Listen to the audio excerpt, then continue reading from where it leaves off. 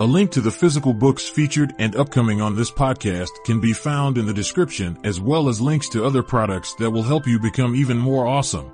Thanks for listening. How to Win Friends and Influence People by Dale Carnegie. Part 1. Fundamental Techniques in Handling People. Chapter 1. If you want to gather honey, don't kick over the beehive. On May 7, 1931, the most sensational manhunt New York City had ever known had come to its climax. After weeks of search, Two-Gun Crowley, the killer, the gunman who didn't smoke or drink, was at bay, trapped in his sweetheart's apartment on West End Avenue. 150 policemen and detectives laid siege to his top-floor hideaway. They chopped holes in the roof. They tried to smoke out Crowley, the cop killer, with tear gas. Then they mounted their machine guns on surrounding buildings, and for more than an hour, one of New York's fine residential areas reverberated with the crack of pistol fire and the rat-tat-tat of machine guns. Crowley, crouching behind an overstuffed chair, fired incessantly at the police. 10,000 excited people watched the battle. Nothing like it had ever been seen before on the sidewalks of New York. When Crowley was captured, Police Commissioner E.P. Mulrooney declared that the two-gun desperado was one of the most dangerous criminals ever encountered in the history of New York. "He will kill," said the commissioner, "at the drop of a feather." But how did Two-Gun Crowley regard himself? We know because while the police were firing into his apartment, he wrote a letter addressed "To whom it may concern," and as he wrote, the blood flowing from his wounds left a crimson trail on the paper. In this letter, Crowley said, "Under my coat is a weary heart, but a kind one that would do nobody any harm." A short time before this, Crowley had been having a necking party with his girlfriend on a country road out on Long Island. Suddenly a policeman walked up to the car and said, "Let me see your license." Without saying a word, Crowley drew his gun and cut the policeman down with a shower of lead. As the dying officer fell, Crowley leaped out of the car, grabbed the officer's revolver, and fired another bullet into the prostrate body. And that was the killer who said, "Under my coat is a weary heart, but a kind one that would do nobody any harm." Crowley was sentenced to the electric chair. When he arrived at the death house in Sing Sing, did he say, "This is what I get for killing people"? No, he said, "This is what I get for defending myself." The point of the story is this. Two-Gun Crowley didn't blame himself for anything. Is that an unusual attitude among criminals? If you think so, listen to this. "I have spent the best years of my life giving people the lighter pleasures, helping them have a good time, and all I get is abuse, the existence of a hunted man." That's Al Capone speaking. Yes, America's most notorious public enemy, the most sinister gang leader who ever shot up Chicago. Capone didn't condemn himself. He actually regarded himself as a public benefactor, an unappreciated and misunderstood public benefactor. And so did Dutch Schultz before he crumpled up under gangster bullets in Newark. Dutch Schultz, one of New York's most notorious rats, said in a newspaper interview that he was a public benefactor, and he believed it. I've had some interesting correspondence with Lewis Laws, who was warden of New York's infamous Sing Sing prison for many years on this subject, and he declared that few of the criminals in Sing Sing regard themselves as bad men. They are just as human as you and I. So they rationalize, they explain. They can tell you why they had to crack a safe or be quick on the trigger finger. Most of them attempt by a form of reasoning, fallacious or logical, to justify their antisocial acts even to themselves, consequently stoutly maintaining that they should never have been imprisoned at all. If Al Capone, Two-Gun Crowley, Dutch Schultz, and the desperate men and women behind prison walls don't blame themselves for anything, what about the people with whom you and I come in contact? John Wanamaker, founder of the stores that bear his name, once confessed, "I learned 30 years ago that it is foolish to scold." I have enough trouble overcoming my own limitations without fretting over the fact that God has not seen fit to distribute evenly the gift of intelligence. Wanamaker learned this lesson early, but I personally had to blunder through this old world for a third of a century before it even began to dawn upon me that 99 times out of 100, people don't criticize themselves for anything, no matter how wrong it may be. Criticism is futile because it puts a person on the defensive and usually makes him strive to justify himself. Criticism is dangerous because it wounds a person's precious pride, hurts his sense of importance, and arouses resentment. B.F. Skinner, the world-famous psychologist, proved through his experiments that an animal rewarded for good behavior will learn much more rapidly and retain what it learns far more effectively than an animal punished for bad behavior. Later studies have shown that the same applies to humans. By criticizing, we do not make lasting changes and often incur resentment. Hans Selye, another great psychologist, said, "As much as we thirst for approval, we dread condemnation." The resentment that criticism engenders can demoralize employees, family members, and friends, and still not correct the situation that has been condemned. George B. Johnston of Enid, Oklahoma, is the safety coordinator for an engineering company. One of his responsibilities is to see that employees wear their hard hats whenever they are on a job in the field. He reported that whenever he came across workers who were not wearing hard hats, he would tell them with a lot of authority of the regulation and that they must comply. As a result, he would get sullen acceptance, and often after he left, the workers would remove the hats. He decided to try a different approach. The next time he found some of the workers not wearing their hard hat, he asked if the hats were uncomfortable or didn't fit properly. Then he reminded the men in a pleasant tone of voice that the hat was designed to protect them from injury and suggested that it always be worn on the job. The result was increased compliance with the regulation with no resentment or emotional upset. You will find examples of the futility of criticism bristling on 1,000 pages of history. Take, for example, the famous quarrel between Theodore Roosevelt and President Taft, a quarrel that split the Republican Party, put Woodrow Wilson in the White House, and wrote bold, luminous lines across the First World War and altered the flow of history. Now let's review the facts quickly. When Theodore Roosevelt stepped out of the White House in 1908, he supported Taft, who was elected president. Then Theodore Roosevelt went off to Africa to shoot lions. When he returned, he exploded. He denounced Taft for his conservatism, tried to secure the nomination for a third term himself, formed the Bull Moose Party, and all but demolished the GOP.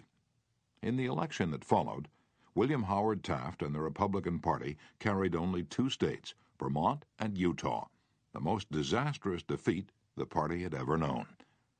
Theodore Roosevelt blamed Taft, but did President Taft blame himself? Of course not. With tears in his eyes, Taft said, "I don't see how I could have done any differently from what I have." Who was to blame, Roosevelt or Taft? Frankly, I don't know, and I don't care. The point I'm trying to make is that all of Theodore Roosevelt's criticism didn't persuade Taft that he was wrong. It merely made Taft strive to justify himself and to reiterate with tears in his eyes, "I don't see how I could have done any differently from what I have." Or take the Teapot Dome oil scandal. It kept the newspapers ringing with indignation in the early 1920s. It rocked the nation.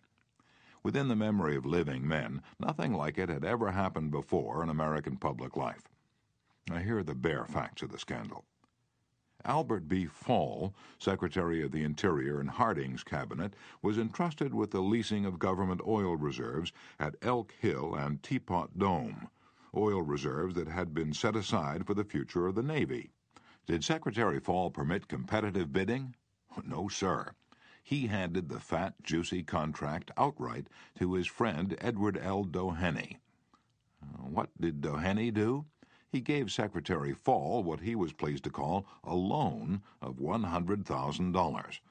Then, in a high-handed manner, Secretary Fall ordered United States Marines into the district to drive off competitors whose adjacent wells were sapping oil out of the Elk Hill reserves. These competitors, driven off their ground at the ends of guns and bayonets, rushed into court and blew the lid off the Teapot Dome scandal. A stench arose so vile that it ruined the Harding administration, nauseated an entire nation, threatened to wreck the Republican Party, and put Albert B. Fall behind prison bars. Fall was condemned viciously, condemned as few men in public life have ever been.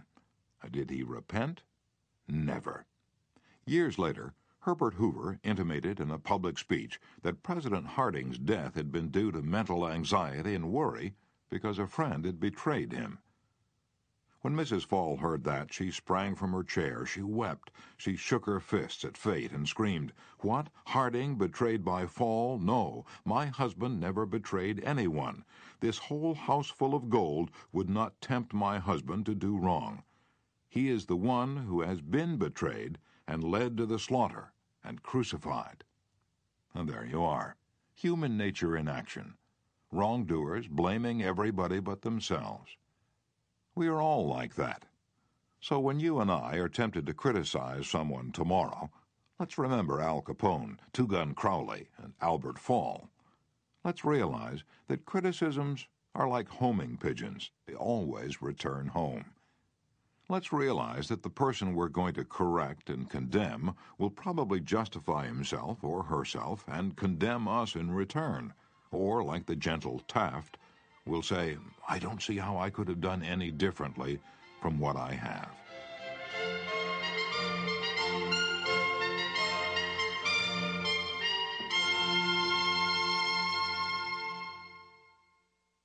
On the morning of April 15th, 1865, Abraham Lincoln lay dying in a hall bedroom of a cheap lodging house directly across the street from Ford's Theater, where John Wilkes Booth had shot him. Lincoln's long body lay stretched diagonally across a sagging bed that was too short for him. A cheap reproduction of Rosa Bonheur's famous painting, The Horse Fair, hung above the bed, and a dismal gas jet flickered yellow light. As Lincoln lay dying, Secretary of War Stanton said, "There lies the most perfect ruler of men that the world has ever seen."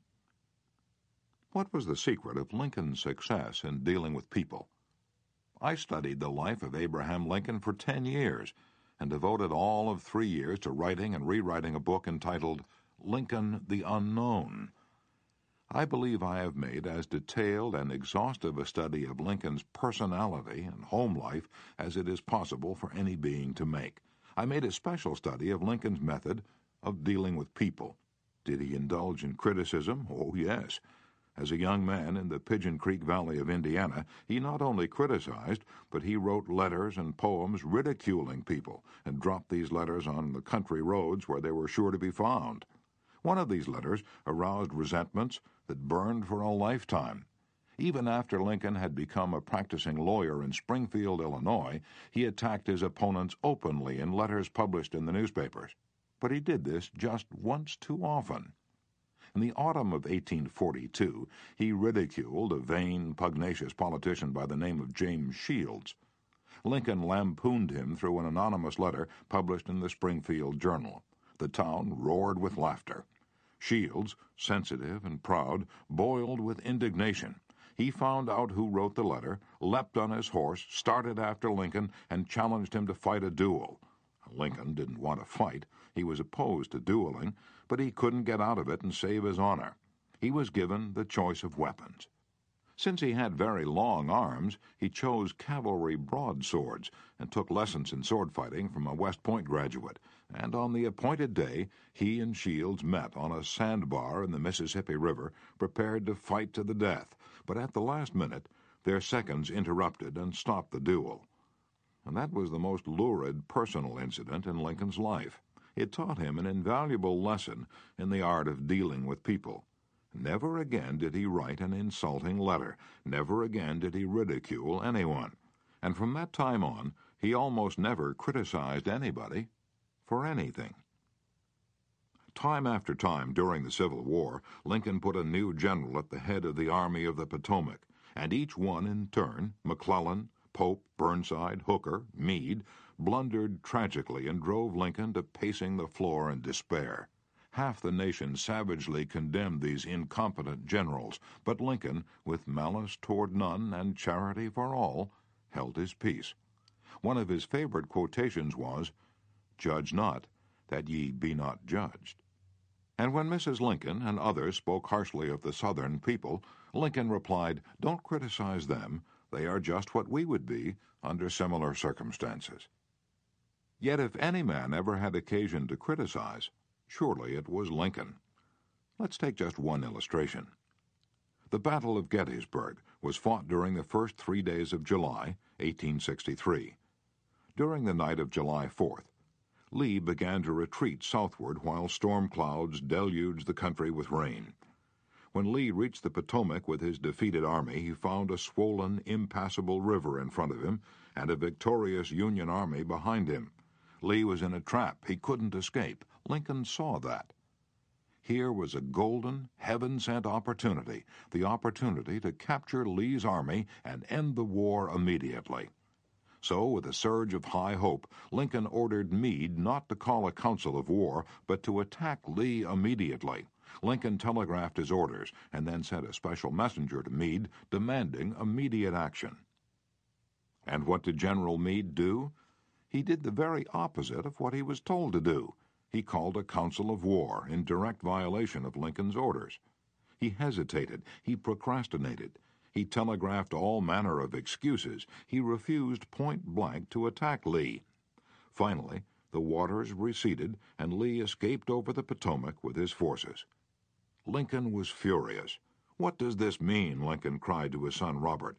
"Great God, what does this mean? We had them within our grasp, and had only to stretch forth our hands, and they were ours. Yet nothing that I could say or do could make the army move. Under the circumstances, almost any general could have defeated Lee. If I had gone up there, I could have whipped him myself." In bitter disappointment, Lincoln sat down and wrote Meade this letter. And remember, at this period of his life, Lincoln was extremely conservative and restrained in his phraseology, so this letter, coming from Lincoln in 1863, was tantamount to the severest rebuke. My dear General, I do not believe you appreciate the magnitude of the misfortune involved in Lee's escape. He was within our easy grasp, and to have closed upon him would, in connection with our other late successes, have ended the war. As it is, the war will be prolonged indefinitely. If you could not safely attack Lee last Monday, how can you possibly do so south of the river, when you can take with you very few, no more than 2/3 of the force you then had in hand? It would be unreasonable to expect, and I do not expect, that you can now effect much. Your golden opportunity is gone, and I am distressed immeasurably because of it. What do you suppose Meade did when he read the letter? Meade never saw that letter. Lincoln never mailed it. It was found among his papers after his death. My guess is, and this is only a guess, that after writing that letter, Lincoln looked out of the window and said to himself, "Just a minute. Maybe I ought not to be so hasty. It is easy enough for me to sit here in the quiet of the White House and order Meade to attack. But if I had been up at Gettysburg, and if I had seen as much blood as Meade had seen during the last week, and if my ears had been pierced with the screams and the shrieks of the wounded and dying, maybe I wouldn't have been so anxious to attack either. If I had Meade's timid temperament, perhaps I would have done just what he had done. Anyhow, it is water under the bridge now. If I send this letter, it will relieve my feelings, but it will make Meade try to justify himself. It will make him condemn me. It will arouse hard feelings, impair all his further usefulness as a commander, and perhaps force him to resign from the army." So, as I've already said, Lincoln put the letter aside, for he'd learned by bitter experience that sharp criticisms and rebukes almost invariably end in futility. Theodore Roosevelt said that when he, as president, was confronted with a perplexing problem, he used to lean back and look up at a large painting of Lincoln, which hung above his desk in the White House, and ask himself, "What would Lincoln do if he were in my shoes? How would he solve this problem?" The next time we're tempted to admonish somebody, Let's pull a $5 bill out of our pocket, look at Lincoln's picture on the bill, and ask, how would Lincoln handle this problem if he had it? Mark Twain lost his temper occasionally and wrote letters that turned the paper brown. For example, he once wrote to a man who'd aroused his ire, "The thing for you is a burial permit. You have only to speak and I will see that you get it." On another occasion, he wrote to an editor about a proofreader's attempts to improve my spelling and punctuation. He ordered, "Set the matter according to my copy hereafter and see that the proofreader retains his suggestions in the mush of his decayed brain." The writing of these stinging letters made Mark Twain feel better. They allowed him to blow off steam, and the letters didn't do any real harm because Mark's wife secretly lifted them out of the mail, and they were never sent. Do you know someone you'd like to change and regulate and improve? Good, that's fine. I'm all in favor of it. But why not begin on yourself? From a purely selfish standpoint, that's a lot more profitable than trying to improve others. Yes, and a lot less dangerous. "Don't complain about the snow on your neighbor's roof," said Confucius, "when your own doorstep is unclean." When I was still young and trying hard to impress people, I wrote a foolish letter to Richard Harding Davis, an author who once loomed large on the literary horizon of America. I was preparing a magazine article about authors. I asked Davis to tell me about his method of work. A few weeks earlier, I'd received a letter from someone with this notation at the bottom, "Dictated but not read." I was quite impressed. I felt that the writer must be very big and busy and important. I wasn't the slightest bit busy, but I was eager to make an impression on Richard Harding Davis, so I ended my short note with the words, "Dictated but not read." He never troubled to answer the letter. He simply returned it to me with this scribbled across the bottom: "Your bad manners are exceeded only by your bad manners." True, I had blundered, and perhaps I deserved this rebuke, but being human, I resented it. I resented it so sharply that when I read of the death of Richard Harding Davis 10 years later, the one thought that still persisted in my mind, I'm ashamed to admit, was the hurt that he had given me. If you and I want to stir up a resentment tomorrow that may rankle across the decades and endure until death, just let us indulge in a little stinging criticism, no matter how certain we are that it is justified. When dealing with people, let us remember we are not dealing with creatures of logic. We are dealing with creatures of emotion, creatures bristling with prejudices and motivated by pride and vanity. Bitter criticism caused the sensitive Thomas Hardy, one of the finest novelists ever to enrich English literature, to give up forever the writing of fiction. Criticism drove Thomas Chatterton, the English poet, to suicide. Benjamin Franklin, tactless in his youth, became so diplomatic, so adroit at handling people, that he was made American ambassador to France. The secret of his success? "I will speak ill of no man," he said, "and speak all the good I know of everybody." Any fool can criticize, condemn, and complain, and most fools do. But it takes character and self-control to be understanding and forgiving. "A great man shows his greatness," said Carlyle, "by the way he treats little men." Bob Hoover, a famous test pilot and frequent performer at air shows, was returning to his home in Los Angeles from an air show in San Diego. As described in the magazine Flight Operations, at 300 feet in the air, both engines suddenly stopped. By deft maneuvering, he managed to land the plane, but it was badly damaged, although nobody was hurt. Hoover's first act after the emergency landing was to inspect the airplane's fuel. Just as he suspected, the World War II propeller plane he'd been flying had been fueled with jet fuel rather than gasoline. Upon returning to the airport, he asked to see the mechanic who had serviced his airplane. The young man was sick with the agony of his mistake. Tears streamed down his face as Hoover approached. He had just caused the loss of a very expensive plane and could have caused the loss of 3 lives as well. You can imagine Hoover's anger. One could anticipate a tongue-lashing that this proud and precise pilot would unleash for that carelessness. But Hoover didn't scold the mechanic. He didn't even criticize him. Instead, he put his big arm around the man's shoulder and said, To show you I'm sure that you'll never do this again, I want you to service my F-51 tomorrow." Often parents are tempted to criticize their children. You would expect me to say, "Don't," but I will not. I am merely going to say, before you criticize them, read one of the classics of American journalism, Father Forgets. It originally appeared as an editorial in the People's Home Journal. Here it is, with the author's permission, as condensed in the Reader's Digest. A Father Forgets is one of those little pieces which, dashed off in a moment of sincere feeling, strikes an echoing chord in so many readers as to become a perennial reprint favorite. Since its first appearance, Father Forgets has been reproduced, writes the author, W. Livingston Larned, in hundreds of magazines and house organs, and in newspapers all over the country.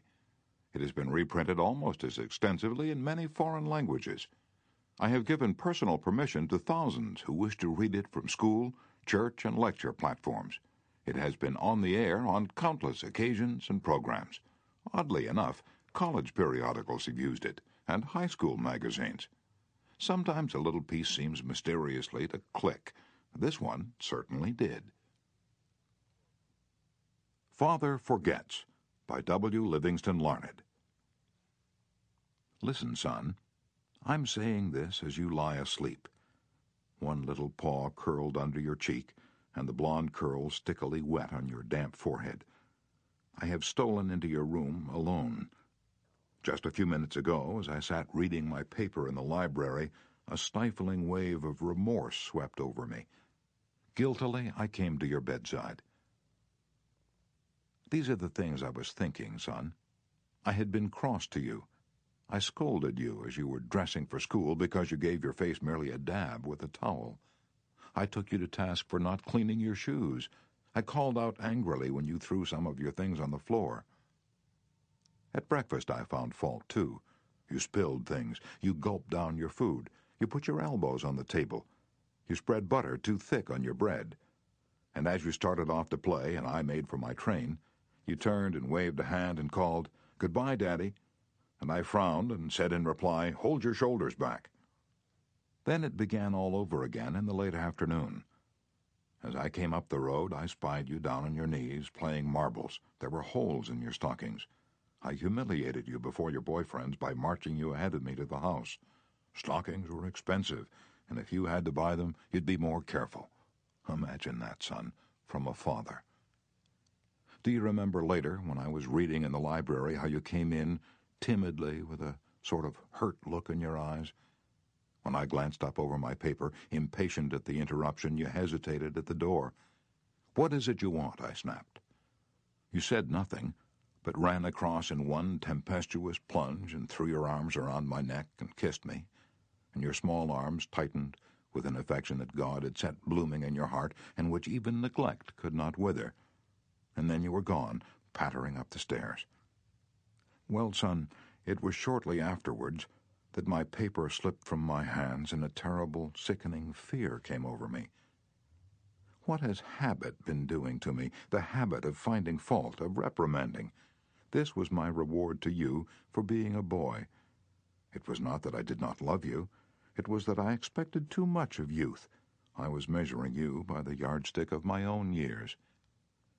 And there was so much that was good and fine and true in your character. The little heart of you was as big as the dawn itself over the wide hills. This was shown by your spontaneous impulse to rush in and kiss me good night. Nothing else matters tonight, son. I have come to your bedside in the darkness, and I have knelt there ashamed. It is a feeble atonement. I know you would not understand these things if I told them to you during your waking hours, but tomorrow I will be a real daddy. I will chum with you, and suffer when you suffer, and laugh when you laugh. I will bite my tongue when impatient words come. I will keep saying, as if it were a ritual, "He is nothing but a boy, a little boy." I am afraid I have visualized you as a man, yet as I see you now, son, crumpled and weary in your cot, I see that you are still a baby. Yesterday you were in your mother's arms, your head on her shoulder. I have asked too much. Too much. Instead of condemning people, let's try to understand them. Let's try to figure out why they do what they do. That's a lot more profitable and intriguing than criticism, and it breeds sympathy, tolerance, and kindness. To know all is to forgive all. As Dr. Johnson said, God himself, sir, does not propose to judge man until the end of his days. Why should you and I? Principle 1. Don't criticize, condemn, or complain.